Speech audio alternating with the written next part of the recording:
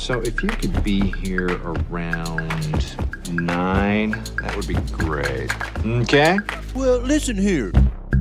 Hello, and welcome to 90 Day Fiancé K. I'm Mr. O, and today Ms. H and I will be discussing Season 4, Episode 1 of The Other Way. In this episode, we meet Gabriel making underwear for trans men, Jen, who is totally into Rishi the lawyer, not Rishi the model, Chris and Jamie, who already have a conflict that needs resolving, and from Love in Paradise, Danielle and Johan are married and can't decide where they're going to live. As always, we'll end with our Students of the Week, class dances, and life lessons. If you also watch Love After Lockup, you should listen to our other channel, Love After Lockup UK, where we'll be covering the new season of Love After Lockup. Alright, thanks for listening, stay safe, and enjoy. Hello, Mr. O. Hello, Miss H. How are you today? I'm doing pretty good. I'm trying to think of something that went on this weekend, but I don't know. I just watched a bunch of football, so. Oh, that makes sense. Well, football is coming to a close, but we're just getting started because we have a new crew for The Other Way. Yeah. And you know what? I'll tell you what did annoy me, because I had to watch football at the same time I had to watch this show. Oh, you did? Because it wasn't up on Discovery Plus this morning. Yeah. That's weird. I hope it's not like that in the future, but maybe they were just trying to get it together. I hope it was just for the premiere. I hope it's not like, I don't want it to come up on Discovery Plus every Sunday at 8, because I like to watch it in the morning while I'm, getting my stuff done or whatever. Right. Well, also that defeats the purpose. I mean, we have Discovery Plus so we can watch it early and not have it interfere with, weekend plans. You have it. I steal your Discovery Plus so that I can watch it early. That's true. Shh, no, you don't. Anyways, speaking of Discovery Plus, let's start off with our first couple who actually we've seen before on Discovery Plus. I think they did eventually air, I think the first season of Love in Paradise, but I don't know if they finished airing the second season, which is where we meet Danielle. So we meet Danielle, 42, from New York City, New York. She says she loves living in the city, but also feels like it's expensive and a struggle. She's lived there for 15 years and it's been difficult, and she feels like she's just trying to survive. Danielle is a high school history teacher with a side hustle as a health and wellness yoga business owner. She was a single mom at 21 and was married at 26, which lasted a few months. She had 2 live-in boyfriends, but she finally felt ready for love a couple years ago. She went on vacation in the Dominican Republic where she met Johan, 32, a personal trainer. Danielle knew the moment she saw him that she wanted to marry him. They are opposites in every way and never see eye to eye, especially because he's 2 feet taller than her. She came back after a couple weeks to the DR, and then he proposed. They have faced challenges like Danielle's spiritual beliefs versus Johan's Christianity. Johan also expects for Danielle to pay for everything, including a scene from Love in Paradise where Johan ate $200 worth of minibar peanuts like it's no big deal. They also didn't see eye to eye on where to live, but they got married in the DR anyway. Danielle tells a couple of her students that she is moving to the DR and they're waiting for Johan's visa. And then they'll both move back to the US when it goes through. One of her students thinks that he might be a Sankey-Panky, which I feel like we've heard on the show before, which is someone who works at a resort and is looking for a tourist to romance in exchange for financial support for them and their family. Danielle is confident that she is making the right decision. She meets up with her friends Sandra and Lizette. Danielle is planning on going to the DR for a week to set up everything before she actually moves. She can't move right away because she's a teacher and she has to finish out her school year. They're asking her what she's going to do while she's out there, and she says, hang out on the beach, eat mangoes? Danielle says she plans on teaching her classes on Zoom and teaching yoga on the beach. Sandra asks how she's going to pay for it, and Danielle says she's going to manifest it. Lizette, I know people like that. It drives me nuts. Anyways, Lizette thinks that is not a plan. Danielle doesn't want to worry about the what ifs. Danielle reveals that she hasn't applied for the visa yet, and she assumes that Johan knows, even though she hasn't told him specifically. Danielle did tell him that she was planning on applying, but now she's had a change of heart because she doesn't actually want to live in New York. Danielle got a consultation for her pension as a teacher, and her leaving is a difference of $15,000 a year when she is 63. Danielle doesn't want to be apart from her husband anymore, and she hopes that she is right because she really just can't undo this. We get a little background on Johan's situation from Johan. He doesn't speak English, but he understands some. He studies English in his free time, not only for Danielle, but for himself, because he's hoping it will help him in the U.S. Johan is excited to see Danielle and hopes that they will have a relaxing week as a couple. He says that he likes everything about Danielle, and even though they are from different cultures, they seem to understand each other. They have a joyful reunion at the airport, and they're being interviewed outside the airport when Danielle says that they have to find an apartment because they aren't going back to New York. And Johan does not understand what she's saying. In the car, Danielle tells him that she wants to find an apartment for more than a year because she doesn't want to move back to the U.S. And Johan is surprised that Danielle never wants to go back. He says that that's not what she told him. Danielle said it's because of COVID. Things got very, very expensive. And Johan just shrugs it off, saying that everything is expensive. But he thinks she's making it up because she wants to stay in the DR. Johan doesn't think she knows that living in the DR is also a struggle, and you work, and live day by day and never make any progress. Danielle also brings up the point that Johan doesn't speak English, so he wouldn't be able to get a good job, and he says that he doesn't know English now, which I'm like, good for you, growth mindset. Johan has seen so many Dominican success stories, and he's frustrated that this is not what they agreed on. Danielle says she changed her mind. And then Danielle tries to do the math with him and tells him that she's paying $4,000 a month just for rent, and how are they going to live on anything else? And then that's where the episode kind of ends.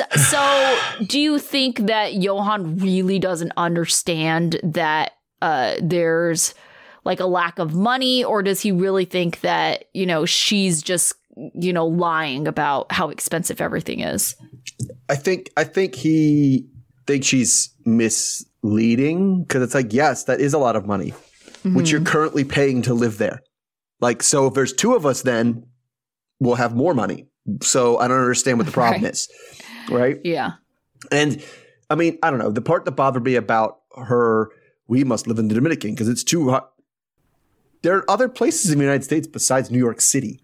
Oh, sure. Absolutely. Right? There's nothing that says they have to live in New York City. They keep saying in the United States, it's $4,000 a month for rent in the United States. It's like, no. Oh, yeah. And I was going to say, don't they always say like New York City, San Francisco are usually the highest two cities for rent? Yes. But yeah, by a lot. And so, right. I mean, so yes, my not two places, I certainly don't pay $4,000 a month to live in my apartment that's not in New York City, right? And if she's a teacher, in theory, there's a lot of states that have reciprocity with New York. Yeah. Oh, especially for New York, because, there's certain states where, you can pretty much teach almost anywhere. And then there's other states where it's like very hard to get reciprocity with other states. But New York is certainly one of them. She could probably teach in almost any state she wanted to. Right. And so he could work. And the idea about like, you don't speak very much English. Like, like there's not a ton of Dominican and Spanish speakers, Dominican people and other Spanish speakers like everywhere that he could, because he's not trying to go in. He's not going to be a Wall Street like broker. He just wants to get in there, like get construction jobs and like get I think he wants to do manual labor. Right? Yeah. So let me give you a little bit more context with the whole like peanut incident, because that was really frustrating to me when I saw it on Love in Paradise. So what happened was they were like asleep, and then Johan woke up in the middle of the night, got hungry, raided the mini fridge and ate a shit ton of these peanuts, and they cost like $200. And honestly, like the thing that frustrated me about that situation, I don't give a crap that you ate $200 worth of mini bar peanuts, but it's an honest mistake. But at the same time, he had zero regret over it. He was like, what? I was hungry. And she's like, it's $200. And you're like, so? Right. And he just expected her to pay for it, because I think in his mind, he really does have this impression that everyone in America is rich. And it like frustrates me that there's a lot of people on this show that have this impression like that we Americans have this endless supply of money and that, we can afford things like that. And we're, very, I don't want to say generous, but like we spend our money on like frivolous things like, a midnight craving that really is just like, was that really even necessary? So it really did frustrate me that he just was like, whatever, you'll pay for it. He offered nothing. Like he could not pay for it. If she had like put her foot down and been like, I'm not paying for that shit, I think it would have gone down a different way. Mm-hmm. Yeah. I mean, we have seen that attitude before. And it's funny because it's one of those things that a lot of times turns into that person being like, having to go to their family, be like, no, I can't just send all the money back. Like, I can't do that. I actually need this money. But yes, he definitely seems to be somebody who's like, well, America, you just walk down the street and people are throwing like hundreds and thousands of dollars at you. Like, you just have to be there and that's it. Like, I've seen lots of Dominican people be successful. All you have to do is literally be in America and you will be rich. Yes. Yeah, absolutely. And so I feel like he doesn't have a realistic view of it. And so that is kind of what's frustrating to me. And it's like he's not going to believe her. He's not going to believe what she says because he's already convinced that, there's the American dream and she's just lying because she's trying to get her way. Yeah, but I also think that she's fooling herself about how hard things are in the Dominican too. Yes, that is true. Right. I think she just like, well, I'll just sit here and do my Zoom classes. And I was like, how's the internet there? Like, are you going to be able to handle your Zoom classes? Because it sounds like he's in a pretty small village that he's taking a shower like by dumping water over his head. So like, yeah, are you going to run your Zoom classes from the beach and manifest money? Like, oh gosh, don't even get me started on the manifesting money. Like we were just talking about like during Love After Lockup, how we have someone on there who's just like avoidant of her problems, but she seems like the type of person that would also say manifest money. It's because it's like to face reality is too, I don't know, jolting for you. And then it forces you to come up with a plan. Like, it's not the idea of manifesting something that like bothers me. It's the fact of manifesting something to the point where you are making absolutely no steps in that direction on your own. Yes. That you are trying to just like be like, I'm going to manifest money. Well, where is this going to come from? Right. I mean, it's one thing to be like me, like I'm confident if you put me in a situation and I needed to get money and I needed to do something to land on my feet and get money, I could do it because I would bust my ass to do it. Right. You're doing your part. I want to be like, well, I think it'll just happen because I want it to. Like, yeah. But I mean, like things like, okay, I want to manifest positive energy. So maybe I would get more than I expected, like, by working the same amount. Like, sure. Fine. But worst case scenario, you're still working towards a goal. Yeah, I don't know, because I'm also not a believer in positive vibes. Like, I don't think, if you think good things will happen, they will. And I'm like, not in my experience. That does not happen to me. So no, I work my ass off to get it. How you feel about it doesn't enter into the equation. Okay. So I don't have a problem with manifesting if having a positive attitude and a positive beliefs is, what gets you through something. I'm all for it. But in a situation like this, it's like it's actually doing the opposite for you. It's really bringing you down because you're failing to come up with an actual plan. And so when I think like manifesting, if it's just, to keep a happy attitude about something and like to motivate you to keep going, great. I'm all for it. But if it's like this situation, like where it's just like you're just being stupid about stuff, then no, don't manifest. It's a bad idea to manifest. Yeah. I just always associated with like The Secret. And it'd be like, oh, The Secret is just to want things. And I was like, I have never in my life gotten something because I wanted it. Like, wanted it so badly. That it just came. Yeah. There's some things I wanted so badly that I worked really hard to get. Yeah, but it just doesn't come to me. That's right. Crazy to me. As is eschewing your $15,000 extra a year in pension. Oh gosh, we were kind of talking about this before. That's one step away from I cashed out my 401k to make this trip. That is real close to that. Very, very close to that. Yeah. It's almost like they're forced to be living in the DR, right? Well, that's the thing that bothers me about her is it's not a conversation. She doesn't want to have a conversation. She's taking the option away from him. Yeah, which is a bummer. Right. And she's lying to him about what she did. She lied to him that she applied for the spousal visa. And it's like, well, why didn't you just apply it so they have more options? It's like, because she doesn't want him to have any options. And that's that's actually pretty true. I'm surprised that they got married in the first place, to be honest. Like, during their season, it just, you know, I'm usually a little bit more hesitant about like, oh, this person's like trying to scam you, you know? I like to somewhat kind of give them the benefit of the doubt, but it's like the stuff that he said, I'm just like, yeah, he might actually like her. I'm not saying he doesn't, but it's like he's definitely thinking about how him and his entire extended family is financially benefiting by his relationship. Well, yeah, I mean, we saw him out. It was in flashbacks where we were saying like all Dominicans want to come to America. Yeah, like this is my ticket to America. Yeah. Right. All right, so let's move on. Let's start to. I'm going to go to the one that wasn't in it as much, and that's Jen and Rishi. So for this couple, we start, I think it's the only one that starts outside of the U.S. We start with the other person. Yeah. And it's Rishi, and he's showing us his hair care routine. So he's got a whole bunch of product he puts in his hair because he's got long, wavy hair, and he's the only person around with the long, wavy hair. So that's like his calling card. So he's 32 and from Jaipur, India, and is currently working as a personal trainer / model. But don't let that mislead you, because he also has a law degree and a master's degree. He just didn't feel fulfilled in his work as a lawyer. So he started doing fitness, and then, you know, as we see what happens, we see him working with a client, and he tells us that when he was working as a personal trainer, people said, "You're so hot, you could be a model, you need to do this." They basically begged him. He had no choices but to go become a model, right? And so he does, and the modeling's going pretty well. So with his model good looks and as his work as a fitness trainer, he says he never really has any trouble, you know, getting ladies, including his fiancée, Jen, who is 46 and from Stillwell, Oklahoma. We switch to her, and we meet her working on an actual farm, slinging hay and feeding pigs.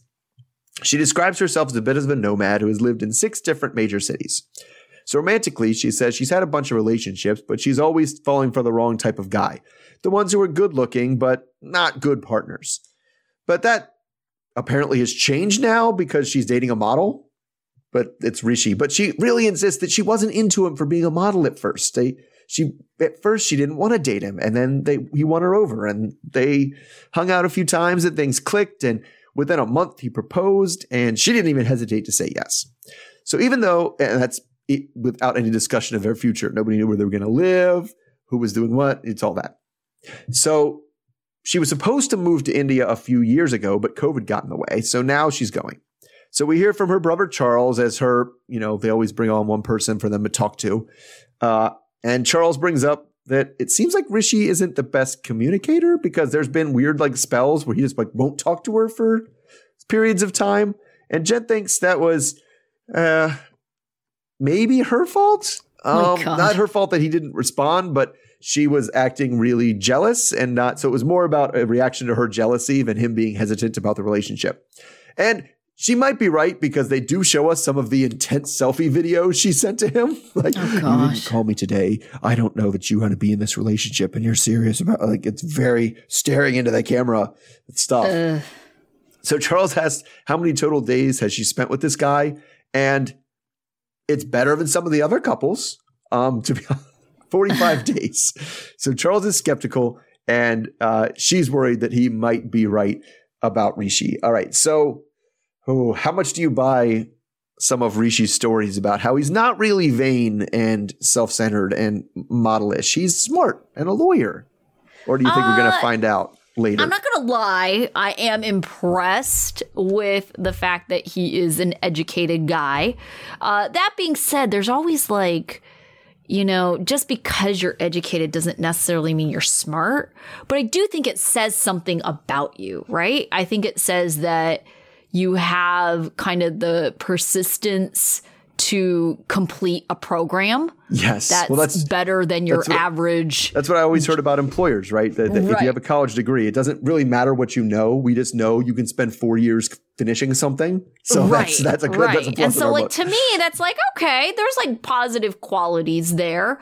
I think even what he did with his law degree, that's pretty impressive. You know, like he was a corporate lawyer, you know, is like, okay, so he's not just some slouch that like managed to squeak by law school because, you know, he actually got a decent job afterwards for it. Sure. I do also think him wanting to change his profession to fitness, that also says something about him. You know, I'm really not sure what, but, you know, like we've kind of been talking about, you know, financial stability and things like that just today, you know, between our Love After Lockup and this podcast. But it's interesting to me because if you have like a financially, you know, stable job that is very lucrative too. And I'm not sure how lawyers are in India, if they're the same as lawyers here, where, you know, lawyers can make a good amount of money, especially depending on where you work as a lawyer. Right. Well, and usually corporate lawyers, if they work in like for finance firms, they can make a very significant amount of money. Right. And so to go from that to be like, hey, I'm going to, you know, be a fitness trainer and now not have a shower to like wash my hair in. And now I'm like, you know, washing my hair with like a bucket of water. Like situation like that is just like, are you making the best life decisions or at least financially sound decisions for? And I get there's people who value things like their happiness or, you know, pursuing their passions at all costs, you know, where they don't want to do anything that they don't want to do, you know, like in a work kind of situation. So, I mean, I think all of that says something about him. I don't know what. I think to me, the good kind of cancels out the bad. So I have mostly neutral feelings about him. I do think he is an attractive man. I'm not into his hair as much as he like, you know, goes into like all, you know, it's just like, his hair's just all right. I just think it's hair that's different than everybody else's hair around him. And so it makes him like unique. It's like, oh, the hair, like, ooh, we don't see hair like that. Right. We're used to seeing hair like Sumit's hair. Like, yeah. I mean, personally, I'm not into the long hair, I guess, especially if it's like, you know, doesn't have product in and it's like not really curly. Cause to me, it just like seems kind of fluffy. And I think guys are more likely to do that. Girls are more likely to actually like put product in or to like heat treat it to make it look a certain way, you know? Yeah. I mean, it definitely is like man bunish hair. Oh gosh. And you know how I feel about the man bun. Yeah. I mean, I also don't know about it because I also know that corporate law can be very, very lucrative. And it can make people feel very, very bad about themselves. And so I do understand. I can relate to him being like, yeah, I did that for a while and my soul was dying. So I had to do something else. Right. Yeah. I mean, like I said, to me, it just there's neutral feelings about him. Now with her, I'm just like, oh God. Some of those messages, I'm like, they were very intense. You got yourself a crazy one. But then also makes me kind of wonder, too. I mean, she's an attractive enough lady. I'm not saying she isn't, but it's like, if I were as attractive of a man as Rishi is, where he's like, you know, at least from his perspective, he's like, oh, women are throwing themselves at me, you know, everywhere I go, panties are dropping, you know, it's like, if that were my position, it'd be like, why are you wasting your time on someone who is that nuts? You're going to bring her over to your country? It's she's like that maybe nuts. She's significantly older. Like it's like a 15-year age. It's like a 15-year age difference. And she's all over on the other side of the world. Like I feel like I would find someone, you know, more local and accessible that was more chill that I could be with. A lot more chill. Yeah. Definitely. So, who knows? Let's move on to Gabriel. So, and Isabel. We first meet Gabriel, 32, from Margate, Florida, as he is making penis molds, which I was confused about at first, but then it finally made more sense when he tells us that he makes transgender, that's female to male, underwear for people who have not had their bottom surgery yet. So his underwear has built in what he calls packers so that the aesthetic is correct and it's functional because the packers in general can fall out, but these ones are sewn in. So Gabriel says that he was inspired after he was swimming and saw a floating sock in a community pool that had gotten loose from someone's shorts, and he was concerned that it could have been his. But he's very proud of his product, and people love what he has contributed to the community. Gabriel says that he had gone to Colombia to find a new supplier for his underwear, and there he met Isabel. They met at a mutual friend's house. They had immediate chemistry. Gabriel talks about how after a night of making out, he hadn't told Isabel that he is trans. So he decides to have a one-man pride parade. Gabriel says that he does it when he's feeling especially prideful, and he started to do that more during COVID because actual pride parades were canceled. Gabriel started dressing in just basketball shorts when he realized that you could dress more like a boy as a kid. And then later, when he was a female, he came out as a lesbian when he was 16. When he was 22, he saw someone online who had all these videos about a female to male transition, and he was sold. So the morning after he met Isabel, he told her over text that he was actually used to be a female. Isabel just didn't care. He then rented an apartment for both of them to live in Colombia, and she moved out of her parents' house. Gabriel travels back and forth, but he's soon going to make a permanent move to live there. Gabriel meets up with his friend Keon, who joined his one-man pride parade. They had met over a support group, and Keon is excited for Gabriel. He just hopes that he is accepted by the community in Colombia. Isabel's parents don't know that Gabriel is trans, and Gabriel has to think about how to break it to them. Keon thinks that Gabriel shouldn't tell them before he asks for their blessings. Gabriel is going to get a tattoo from his sister's boyfriend.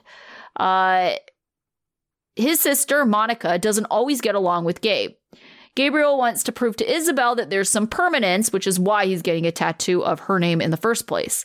Monica asks if this is like representing another notch in his belt, and Gabe doesn't even think about the other woman whose name is on the back of his neck because he doesn't see that name. Monica thinks that Gabe is impulsive when it comes to relationships, and he's moved in 3 women into their mom's house after only dating for a short amount of time. Monica brings up Gabe not wanting to date a single mom, and Gabe says that, Isabel's kids are older, so it's okay. Monica's tough on Gabe, asking about if he's going to take care of the kids or just provide for the whole family, and we just kind of see that Gabriel is like, So we don't know. There were a couple of interesting things. What did you think about Gabriel's storyline overall? I mean, I definitely appreciate that it's different than anything we've kind of had before, yes. Right? Yeah. So we're definitely going to have different issues that come up. I wouldn't say definitely. We have a potential to have different issues come up than otherwise in other stories. Now, we could end up with the same kind of stuff we always hear. I know, right? The scammers and that and the parents don't trust them and everybody's jealousy. Like there's still very well could come up, but it definitely at least has a potential to go somewhere different that that a lot of the other stories don't go. Yeah, definitely. I mean, I identified as Gabriel as one of the more likable people, charismatic, very likable, but I also sense there is an underlying dramatic piece. Like I feel like Gabriel is someone who can be real fiery under the wrong circumstances. So I could also see him as being the person who's like, fastest to the bottom of our power rankings, because of things that could happen. I mean, I definitely was like, part of me for, since my pro-trans outlook on life, am like, oh my God, please don't let the first trans person they have on here be an asshole. Like, because being trans does not mean you're not an asshole. Like, you can still very much be an asshole. Say that? Yeah, with Stephanie and Erica. And I mean, Erica was lovely. I loved her, but Stephanie was awful. And it's just like, you're going to put, and she's not even really, I wouldn't say a full lesbian, she's bi. And so, but it's just like, yeah, you know, you're going to put her on the show. She's not a good representation for the community. Right. I mean, not that everybody has a good representation for any community they have, but. Yeah. I mean, yeah. And that's a lot to kind of have to put on an individual to say, you're now like the representative of your community. Like, right. Yeah. Like that's the exact thing. You don't want this one person who's on this reality show to being like, you are representative of all trans people. Like, now this is all on your shoulders. But that's kind of a larger problem, right? It's like they do become the representation when you don't feature more people like that. For sure. Yeah. You know, and so it's unfortunate that that's what people's go-to is going to be, especially if they don't have personal experience with other transgender people, because it's like that's what they're going to associate it with. Right. I mean, but I could see, I mean, especially when he was giving me flashbacks because he did his whole Pride Parade thing, which good for him. But he was giving me a few Jabri flashbacks on some of those. I was like, I can certainly see that too. Okay, so when Keon was giving him advice about when he should tell Isabel's family that he's trans, what is your opinion on when it should be told? Before? After? Before. I think before, because I feel like, especially if you think they're going to think differently about it, then I feel like they would feel that you asked for whatever their blessing under, you know, different circumstances, right? Yeah. They gave their blessing to something they didn't know they were giving their blessing to. Right. Because we're assuming they're in the point that they're not going to be the most accepting people, right? And we could be wrong, because he thought he was going to be wrong about Isabel, and Isabel was like, all right, that's cool, right? Yeah. Right? So he could be wrong about them too, but I am just on before. If you think it's going to make a difference to them, then they need to know before they actually give their blessing. Yeah. Yeah, I mean, I liked his kind of conclusion to it. He said that he would tell them and then ask for the blessings. I mean, I guess you could kind of play it by ear and feel it out. If they reacted very negatively to the news, then I could see you holding off. But if they're like accepting of it, yeah, maybe that is good timing for asking for blessings. It also kind of tells you something about, like, man, if they react very poorly to it, is that kind of changes your decision too. It's like, am I going to have to be with these people the rest of my life? I mean, it's just such a hard road, man, to be trans. And like, man, it seems like making it harder is a whole other thing. So going to where they're in Colombia. Yes. Yeah. So I don't know how that's going to go all down again, because we didn't get to meet Isabel. Right. But no. And especially because when we did meet his sister, like, he does sound like the kind of person that just falls quick and hard and then falls out of love almost as quick and almost as hard. Yeah. So, yeah, that'll be interesting. We'll see. Yep. All right. So that brings us to our last couple, speaking of representative people. Let's hope we're not. And that's Chris and Jamie. So we start with, before we meet her, someone dressing up like some kind of rainbow fairy in farm country. And we find out that this is Chris, who is 40 and from Haleyville, Alabama. But she feels like she's 20, and she thinks she looks like she's 20. Or maybe younger than 20, because she's really into like onesies and her unicorn onesie. So it puts her out of step strongly with the conservative Bible Belt part of the country she lives in. So she has 2 children and has been through 2 short-lived marriages. Her children are older now, and she got clickbaited into an international dating website where she met her girlfriend, Jamie, who is a Venezuelan living in Bogota. So she says that it's her first serious relationship with a woman. She's always considered herself bisexual, but Anne says she has a preference for women, but, you know, she has indulged that preference from time to time, but like never in this town. She'll like drive over to the nearest bigger city and hook up with people there, basically. So secret relationships with women before, but now she's happy to have this relationship she can be public with. So they haven't met yet in person, and even though they've been dating for over a year, it hasn't stopped her from making the decision to move to Colombia in a week. So currently she's living at her mom's house with her kids Star, who's 23, and Dane, who is 18. So they are open about the relationship, but not crazy about her moving. They talk about the situation, and we find out that she's getting married 9 days after she gets to Colombia. So the kids think it's crazy, but Chris isn't worried about it at all.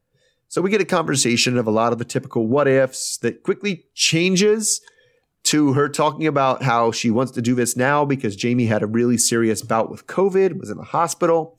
And Star and Dane seem very skeptical of the situation. But Chris says she's not going to risk losing her again. So then we go to Bogota so we can meet Jamie, who is trying some lingerie to wear for Chris. So she's 30 and left Venezuela 5 years ago because not just because of a terrible economy, which is somebody else we've seen, right? Before we've seen that, but also because Venezuela is a lot less open to gay people. So Jamie is very adamant that she is a lesbian. She says lesbian like 5 times, so she's not bisexual at all. She's just a lesbian, even though she has had boyfriends. But, when she had boyfriends, there were never any orgasms, so that couldn't be it. So she said she was unhappy, and she finally went to therapy, and the therapist had mentioned, do you think maybe you're a lesbian? And that was kind of when the light bulb went in over her head, and she's like, yes, that is it. I got it. So she is out to all her friends, but not her parents because they believe they won't accept it. So she hasn't had an official girlfriend yet before Chris. So her friends had convinced her to try the international dating website where she met Chris. So we already know that they are meeting in a few days, and we see her talk to her friends, Andrea and Maria. Oh, gosh. That's some personal connections to me for me there. So we have the standard first episode conversation. Their concern was that Chris had ghosted her from time to time. So is she really serious? So that's the first we heard of that. And also there was a girl from Texas that she was messing around with while Chris was missing. And I think this girl from Texas was either there or was coming, or I was confused about what the situation was. So Jamie says she was in a hurt and jealous rebellion about this, and that won't happen ever again. That's where the girl from Texas came in. She thinks they've been through ups and downs, so Chris is the one for her. So back with Chris, who is tearing down wallpaper in a house when her mom comes in. We hear she's living in her mom's house. We hear why, because her house burned, and not burned to the ground, but burned in the inside and destroyed, and it needs an intense amount of rehab work. So she wants to get it ready to be able to be rented out to 3 different units, but that's not going to happen before she can leave. And she also has another property that she's trying to unload. So there's a lot of things going on because she used to have 2 jobs before, but now she has none. She's unemployed. So her mom, Mona, is also leery about this whole thing because to her, it seems like this dating women thing came out of nowhere. So she doesn't judge, though, and hopes that it brings Chris happiness, but she worries about things like who's going to take care of her, especially the fact that she has narcolepsy, which is something that she's not sure that, we're not sure how much Jamie is going to be able to handle. So also is the issue of that thing, and then they bring up that Jamie was talking to that other woman who Chris found out about because that other woman texted her through a message, and then there was a fight, and there were screenshots shared, and all of this, while all this is going on, another new thing we learned here was that Chris was sending her money at the time because, she was sick with COVID. Yeah. Which she may not have been because apparently she was going to work the whole time. She was sick with COVID. She was quote unquote sick with COVID. So Mona's worst fear is that this entire relationship is a scam to get Chris's money. So I don't know. What's your take on this? The COVID situation seemed the weirdest part to me. Did she have COVID and almost die, or did she not have COVID and almost die? No, I think she didn't. I believe the other person, she was going to work and trying to basically double dip. Honestly, though, Chris, we didn't really hear her side of the story of why she ghosted or whatever, but I believe that she did ghost for whatever reason. Oh, I believe that too. Sure. Yeah. And I think that that's part of the reason why Jamie doesn't feel bad about scamming her out of the COVID money, and does that make a difference, how she feels about her long term or anything like that? No, I think she does generally like her because otherwise, like, why would, Jamie be moving or Chris be moving out there to be with her? But I do think they've definitely had a rough patch in their relationships. And so they were just kind of like, I think that Jamie really felt hurt and that's why she was trying to scam her out of money. I don't know that the rough patch in their relationship is actually as behind them as both of them want to think it is. Oh, I absolutely agree with you. It sounds like Jamie was really, really hurt that Chris like ghosted her. Mm-hmm. And I mean, she was having a relationship with someone else because of it. And, I almost want to say that it could be that Jamie kind of presented like the COVID situation, like, oh, I'll get her to talk to me if she feels sorry for me, Oh, I could see that. Yeah. Yeah. So like weird manipulation. But it seemed weird that the other woman, and they literally like screenshotted text messages and put other woman above the text message. But like the other woman came to Jamie, but came to Chris with what was there, but wasn't like, oh, I think this girl is scamming both of us, as much as she was like, I found out she had another girlfriend and you should leave her alone because she's mine now. Yes. And then she obviously wasn't. Yeah, right. So I don't know. I would be not shocked at all if Jamie was still talking to Miss Texas. Sure. I could see that happening, and it just seems like, I don't know, maybe Jamie is playing a game in all of this. I mean, she could be. I mean, I think the way she kind of put out her stories, she seems really excited to have an actual open gay relationship that she's never had before, right? Yeah. And it's like, and if Chris is playing these weird cagey games, yes, and like she's coming up with backups. She's coming up with backup plans. Yeah. Exactly. Yeah, I could see that too. Yeah. Jamie is a little bit more sympathetic, I feel like, in this situation because, like I said, like what's up with the ghosting? Like no explanation, nothing. Yeah. And the thing is I definitely got the impression that I think part of the reason Chris was sending money was because I feel like she knew she was in the wrong with the ghosting for whatever reason it was. Yeah. And so it was much easier to guilt trip her into sending money. Yeah, agreed. All right. So we have seen 4 couples, and you're telling me there's another 2? There are another 2. I don't know what their names are, but I saw 6 people before. So we still got 2 more coming along. Yep. Okay. So who was your student of the week then? I went with Gabriel. Just he seemed like, of the people he met, probably the most likable so far. Now, yeah.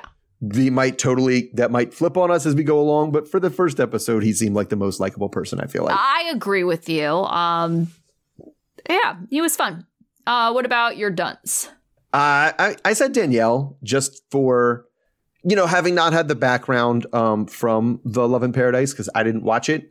Just the idea of it, she wants to go down there and dictate the terms of the relationship to the point where she lies to make sure he doesn't have any options was very gross. And then being dumb about her money was bothering me too.